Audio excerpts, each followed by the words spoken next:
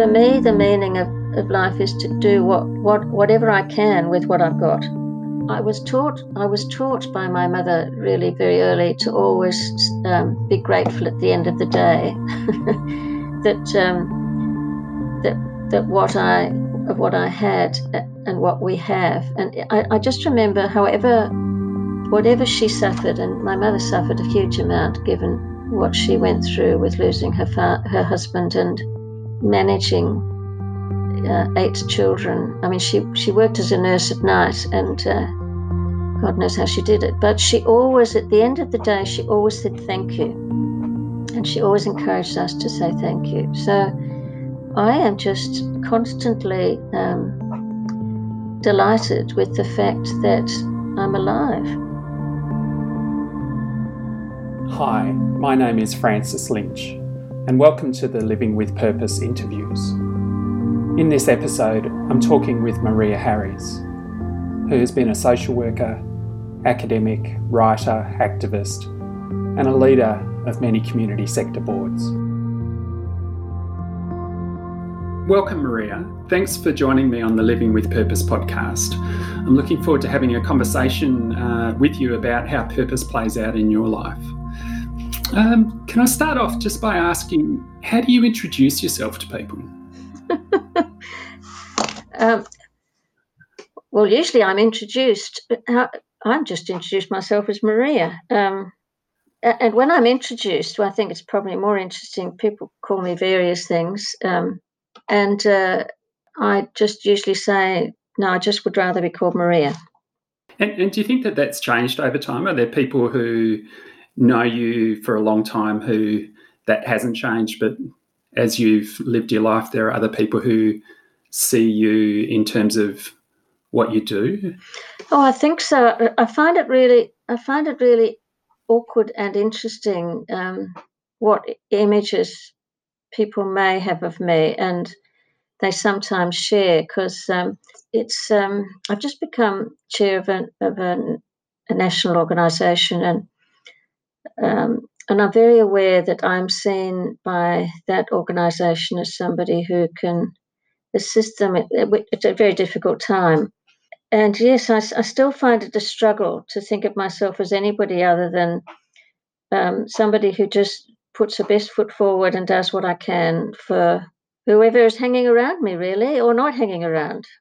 You have done a lot in your life, and you know, you've got a lot of honorifics, and your CV, I'm sure, is very long, and if it was a detailed one, would be very long. But do you see the narrative of that in your life? Do you think that tells a story about you, or is it really just how do you see that? Yeah, look, it's really interesting. I've thought about this, and I don't know how I'm going to answer it. Somebody gave me a bracelet. A young man gave me a bracelet a couple of years ago, and it had on it, "She did it because she thought she should." And he said, in fact, what I mean is, you did it because you knew you could. So we had this conversation. This young man is a young man I've kind of looked after in many ways. He was in care most of his life, and he's had an awful life. So that told me a story then, and we had this conversation then. And I think it's true. I just do what I do, partly because I think I can. Sometimes I don't think I can, and I do it anyway. But really because it feels, and I was brought up this way, it feels like, and it's a term that's used in the Catholic Church a lot, what you're called to do. I've always had a sense that I'm not on my own journey. And I'm not saying I'm on somebody else's journey. I'm on a journey that in which I'm called to do whatever I can in the moment. And so that's what I do, which is why I said yes to Sheila Saul all those years ago, chairing Mercy Care. It just felt like it's something that I had to do. Terrible. Terrible. I mean, it sounds like my life isn't in my hands, and it's not. I've never had a 10-year plan or a 5-year plan or even a year plan. But you make decisions as they come to you. I think seriously about them, and I do say no at times. But if I understand, I try to understand the moment, and I do talk about it with. I have a couple of people I've always shared thoughts with, and so I don't do everything I'm asked to do, but I do tend to go in various rabbit holes, really. Mm. And is that something, like, if you look back to your younger self, is that how you started off in terms of, when you were a young woman and making your way? Is that saying yes to things? Is that how you've sort of come to be where you are? Look, I think I have thought a lot about how I came to be what I am. And I was brought up in Africa, born in Africa and brought up by my father was a medico. My mum was a nurse, but they were really medical missionaries with the Catholic Church, in both converts to Catholicism. And so I was brought, but really, in a sense, the most important person in my early life was Clara, who was a nanny who looked. She was what was called, I think, may still be called, a Cape Coloured. But but it was a mixture of Catholicism, which really was not about the hierarchical church. It was about we're all made in God's image, and so no one is better than anyone else. That was the kind of philosophy, and my parents were very involved in fighting against racism in Africa. But the other bit of it was the African philosophy of Ubuntu, which was very powerful and still is very powerful for me. And it's an extraordinary humanitarian kind of view of life, communitarian, I guess. Strictly speaking, I think it means something like I am because you are, but it's much broader than that. It's we all share a common humanity, and for me, it's the spiritual side of what my parents taught me, which is that if we're all made of the same flesh. So that's kind of where I've always been, and clearly it was in my DNA to end up being what I am. See, I've come from a large family, and my siblings, got 7 siblings, well, 6 still alive, but they're all of them, I think, deeply into ecology, into the ecological world, and I think it's the same.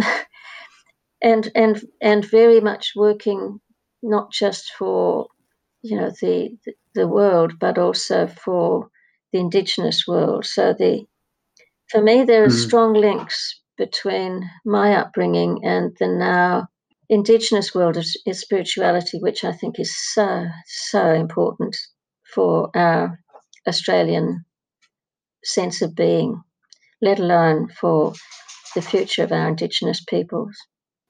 That's a long answer. Mm-hmm. No. It was really interesting to hear. I didn't understand that about you. And so when you came back to Australia, what age were you? No, we went from Africa. My parents were thrown out of Africa, and we went to the UK, which is where they'd originally come from. And then we came to Australia. I think I was about 13. I've never actually, I must check that. Okay.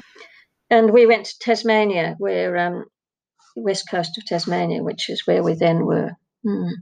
I know part of your history is the sort of the social work, coming into being in that sort of world of, academic and practice.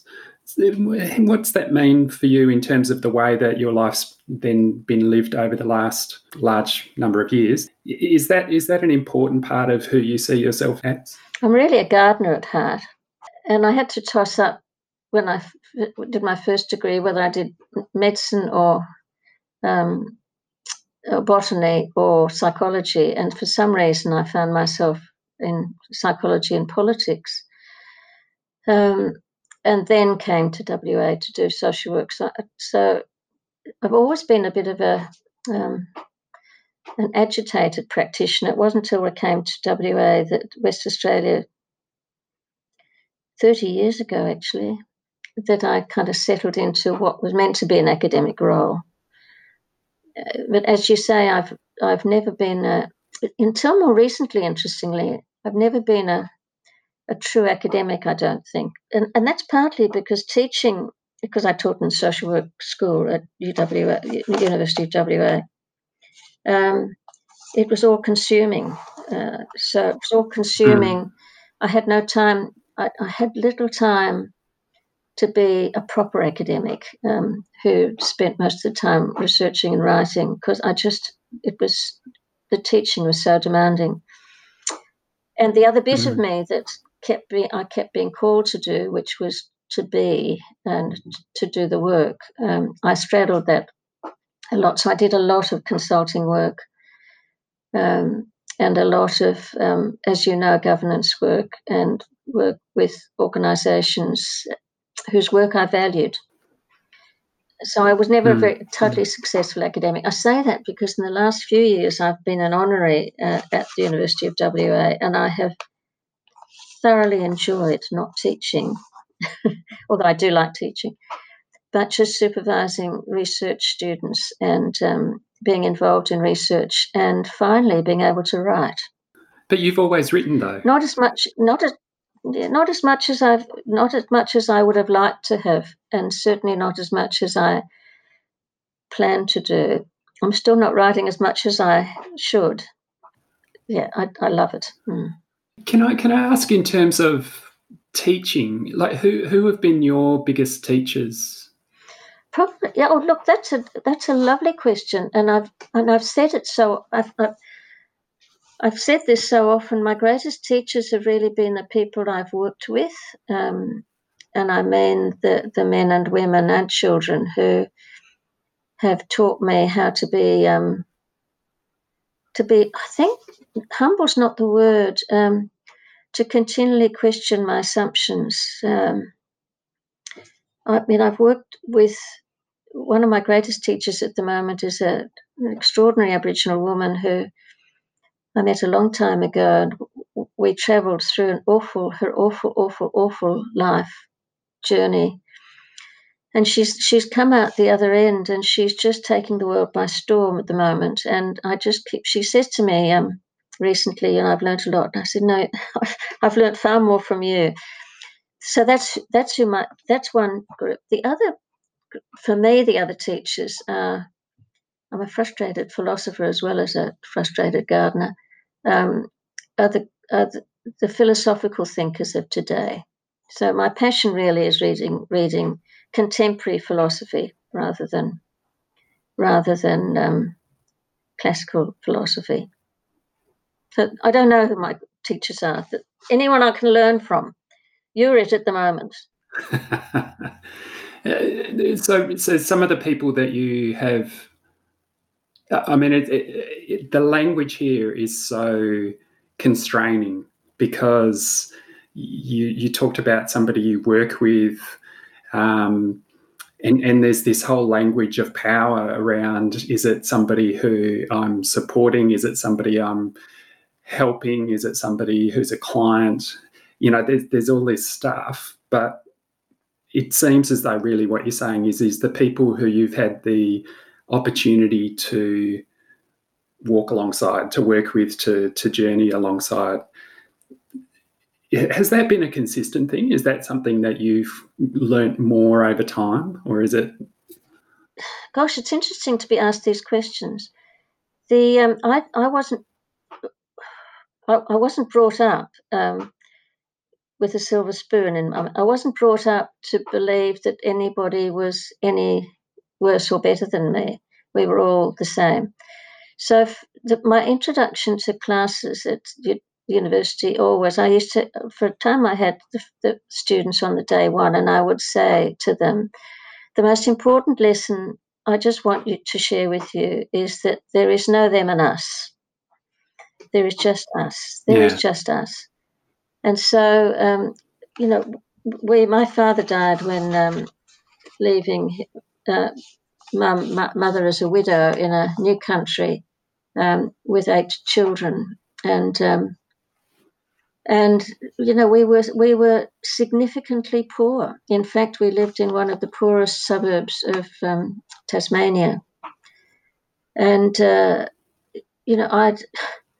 I've never seen the people I work with as anything other than people who are sharing a journey with me.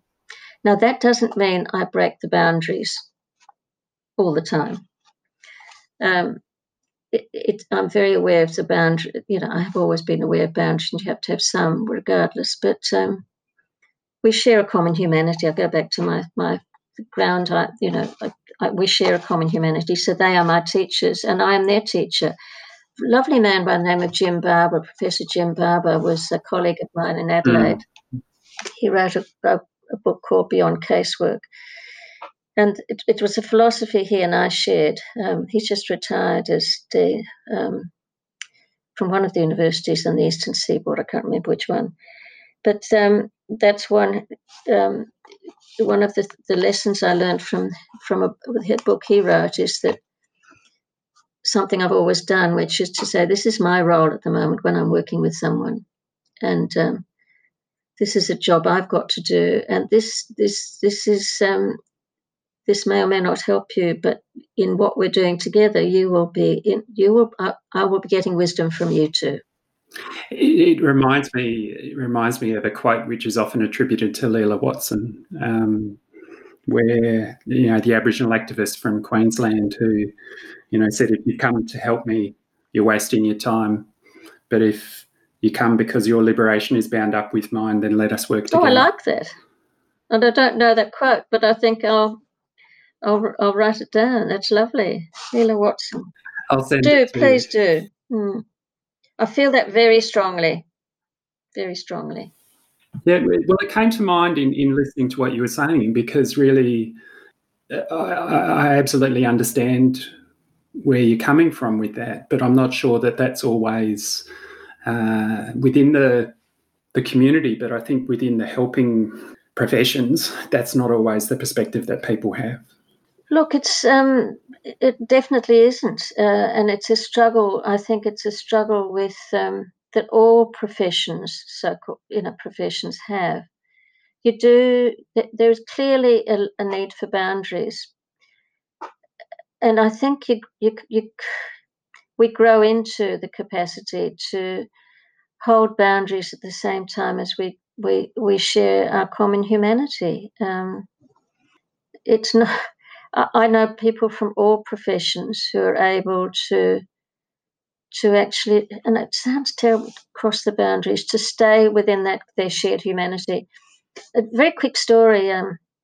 I was meeting up with a medical friend of mine, and he had his arm around a young man, a man who was in his early 20s, early 20s. And this young man had been in care with the state in statutory care all his life as a child, and he was at this stage a very serious heroin user, and he was coming for treatment at a clinic, and I was introduced to this young man, and he reeled back when I was introduced as a social worker.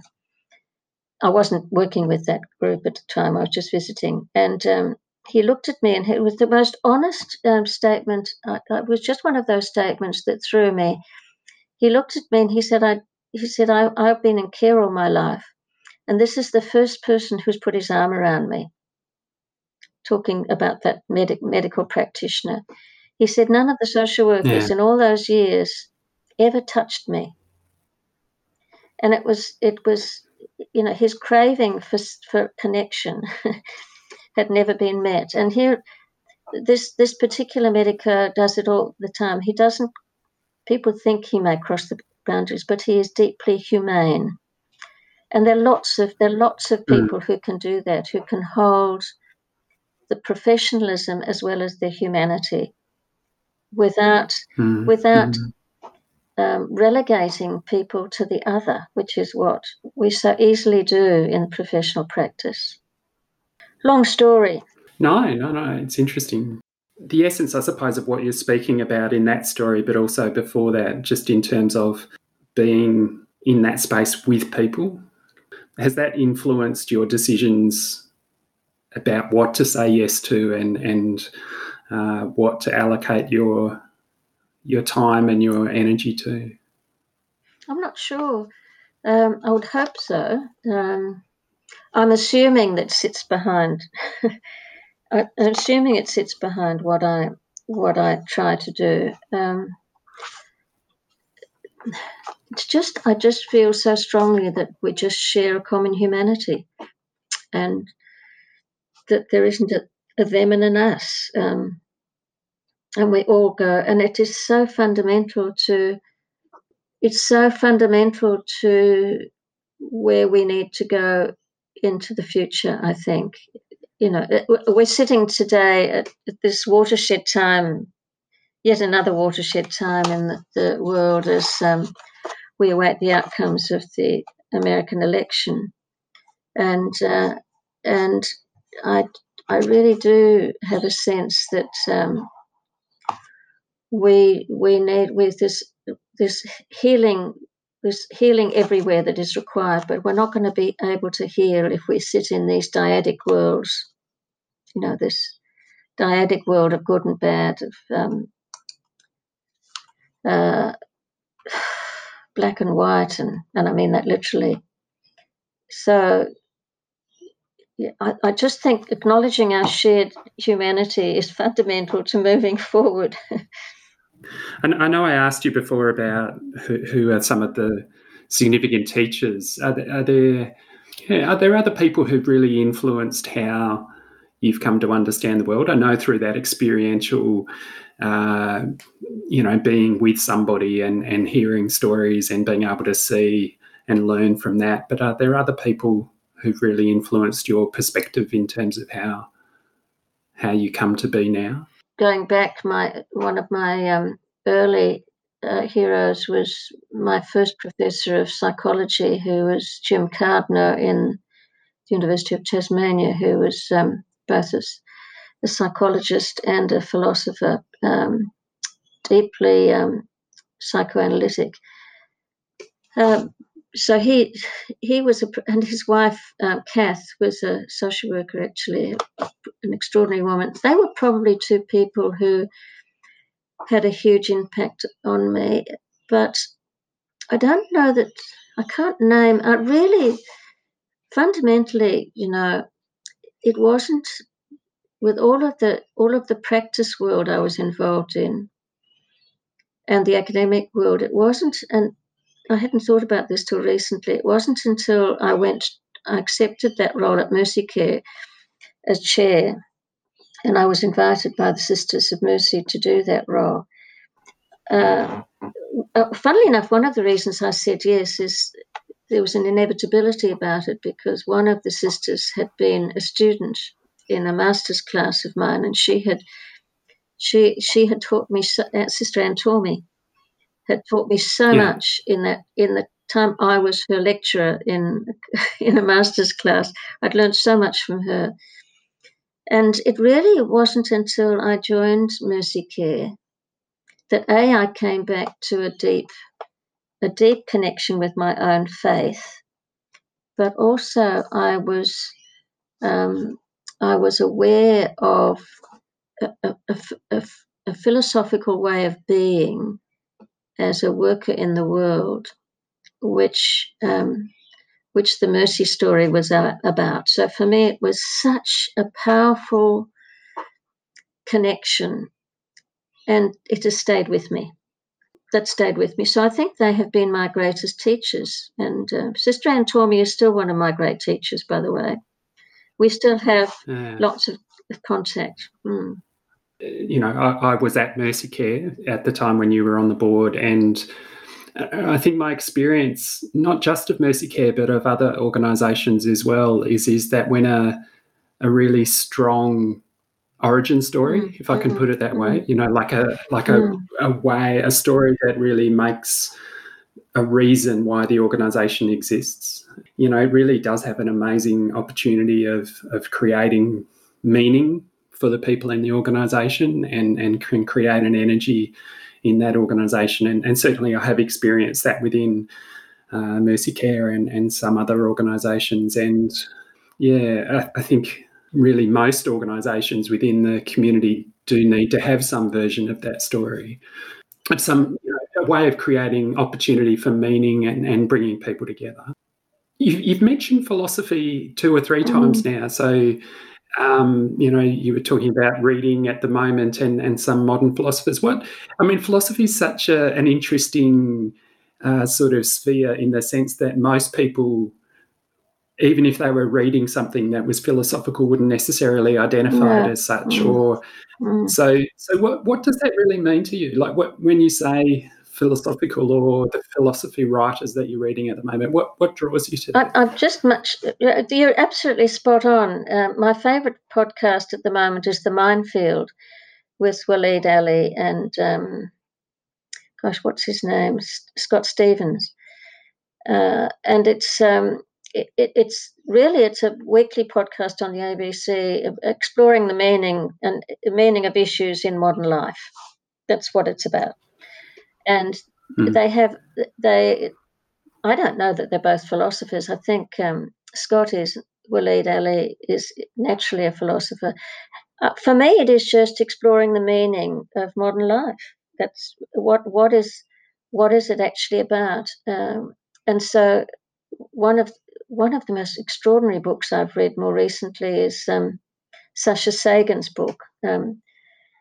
And she's the daughter of Carl Sagan, who was in fact an atheist, but a man who was always, I used to listen to when I was young. So he was probably somebody who was an inspiration to me, who was always inspired by the extraordinary mystery of the universe. Now, he didn't attribute the mystery to a god, but he attributed, it was the mystery of the universe itself was sufficient to keep him excited in life. And his daughter Sasha has written a book about where she is now. What she has capitalized on in her father's story is the importance of valuing and experiencing that mystery and celebrating that mystery and celebrating life.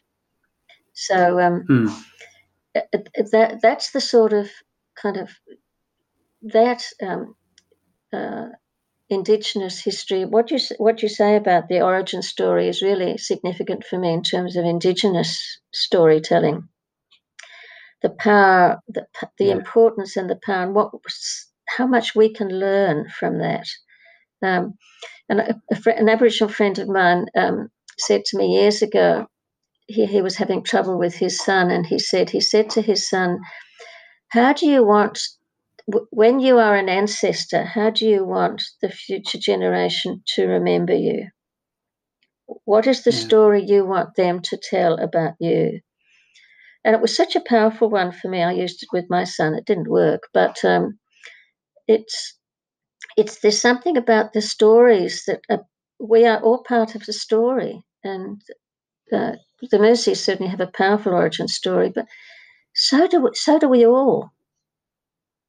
Good and bad, and hold it. And that's something that Sasha Sagan talks about: the significance of stories. This podcast is called Living with Purpose, and I always get around at some point to asking, what do you see, or how do you see purpose? But I think meaning is part of this as well. So for you, how do you describe meaning and purpose in your life now? How do I explain it? Well, I've got a new grandson. He's not so new. He's 2.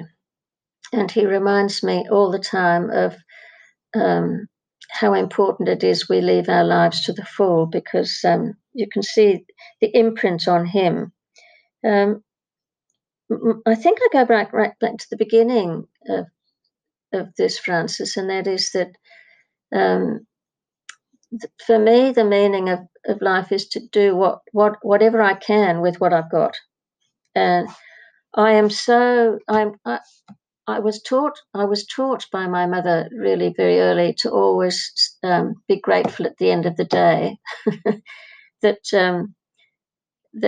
what I had and what we have. And I just remember, whatever she suffered, and my mother suffered a huge amount given what she went through with losing her husband and managing 8 children. I mean, she worked as a nurse at night, and God knows how she did it. But she always, at the end of the day, she always said thank you.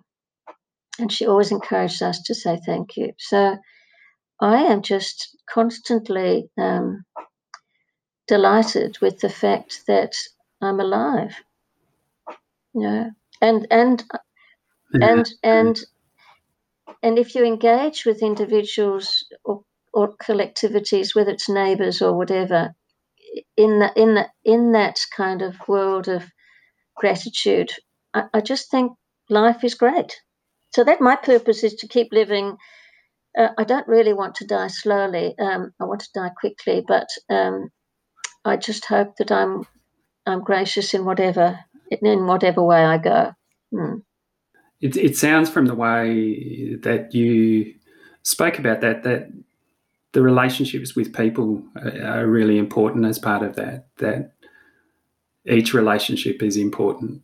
There's no valuing one more than the other. I don't see relationships as transactional or instrumental. For me, they are just what they are, relating in the moment. So by that, I've never been somebody who has friendships because of what they can give to me. I just don't think of life that way. So I'm just enormously grateful for the friends I've got and the people that are in my life. Somehow I've chosen this fantastic bunch of human beings from around the world who are good human beings. Even a couple of them are Trump supporters, but they're still good human beings.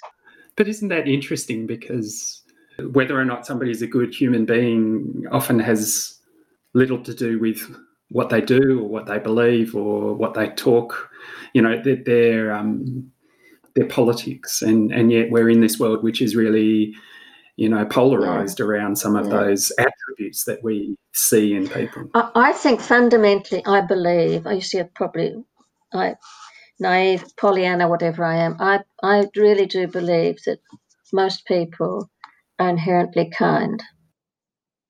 And Jacinda Ardern is, by the way, Jacinda Ardern is one of my heroes at the moment. And when she was elected, I remember seeing the interview when she was elected, and she was in the car going to Parliament House or wherever she was going, and she was asked by the reporter what she would like to see in New Zealand, what would be her hope for New Zealand. And she didn't say, I'd like to see a development in GDP or what.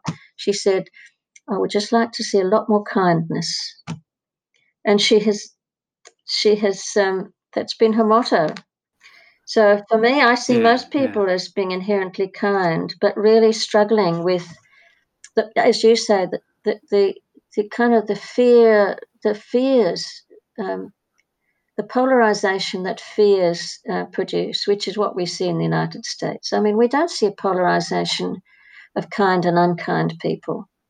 We see a polarization about fright. For me, that my understanding is people who are frightened, variously frightened. There are a lot of ways that we can create fear, for our... Absolutely. Yeah. Yeah. Are you hopeful? I'm always hopeful. Somebody said to me recently, you can be hopeful without being optimistic. So I'm hopeful without being a Pollyanna, I think, because I think we have to have hope. Yeah. And every day I experience it, that, the joy of people, kids, just somebody picking up. The other day, somebody, ran after this woman who dropped, a $20 bill on the road, and this little boy just picked it up and ran after her and said, lady. And it was just, those sort of things keep me going. The inherent kindness and generosity and decency. And we've seen it through COVID, I think. But it takes a particular mindset to be able to notice that. So obviously that is, you are tuned into being able to see that around you. Yeah, Would that be fair to say? Yeah, I don't tune into nastiness. I don't even notice it. But I think I choose to be blind to it, which makes me naive at times. Are there particular things that you do to maintain your energy and to give you the energy to keep going at what's important to you? Look, I do what I said earlier. I think I don't know what I do consciously, but I do know that at the end of every day, I reflect on all of the good things that happened that day. I don't reflect on the bad things unless something really terrible has happened and I can't get it out of my mind. But mostly, no. I am very grateful for the fact that I was taught very early that gratitude, just even having a shower, even being able to have a hot shower. The majority of the people in the world don't have that, and yet we're not. I find it mesmerizing that we can't appreciate what we've got. So, but I'm lucky I was taught that. And these days we would say there's evidence to show that a gratitude practice is very helpful. Oh, there really? Is there research evidence? I think there is, yes. I think I try as best I can to stay in the moment. I don't do it very well. But when I'm feeling down, I am a frustrated gardener. My preference is to be gardening than writing at the moment. But I do think that gardening gives you an earthiness and a kind of a re-engagement with what, again, our Aboriginal friends and colleagues talk about a lot, that Mother Earth is actually where we are. So Mother Earth is, our feet are planted and the energy comes from Mother Earth and we better look after it. Pope Francis is an inspiration to me, by the way. Thank God for Pope Francis. Okay. Jacinda Ardern, Pope Francis, Angela Merkel. So gender neutral. Yeah. You mentioned the podcast from Waleed Ali and the other person I can't remember now, but and the book by Carl Sagan's daughter. But is there anything else that's really meant something to you recently in terms of listening or reading?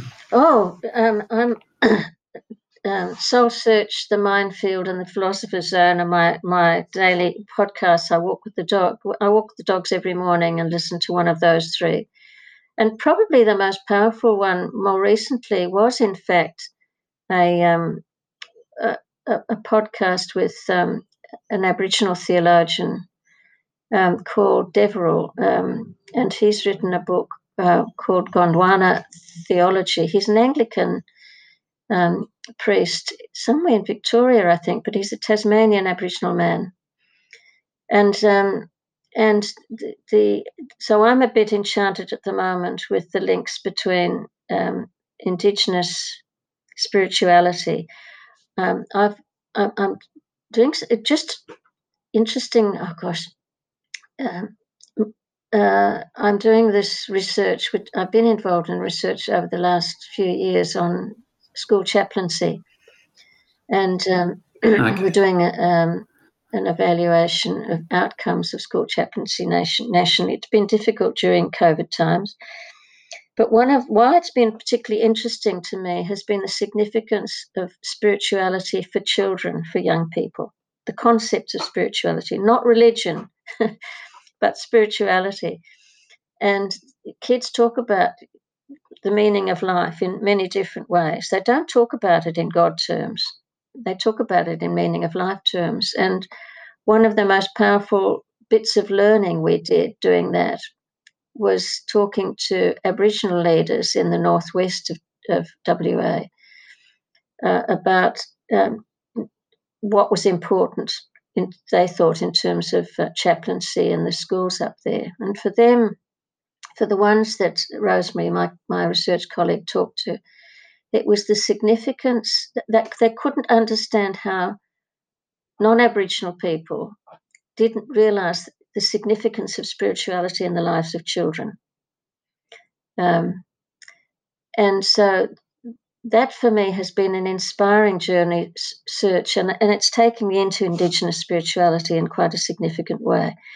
So that book on Gondwana theology has only just been released, and I've only just bought it, but I'm looking forward to reading it because I think it does link back to my African heritage and the whole notion of Ubuntu, which isn't earth-based, by the way, which is interesting. It's not earth-based; it's much more relational. Anyway.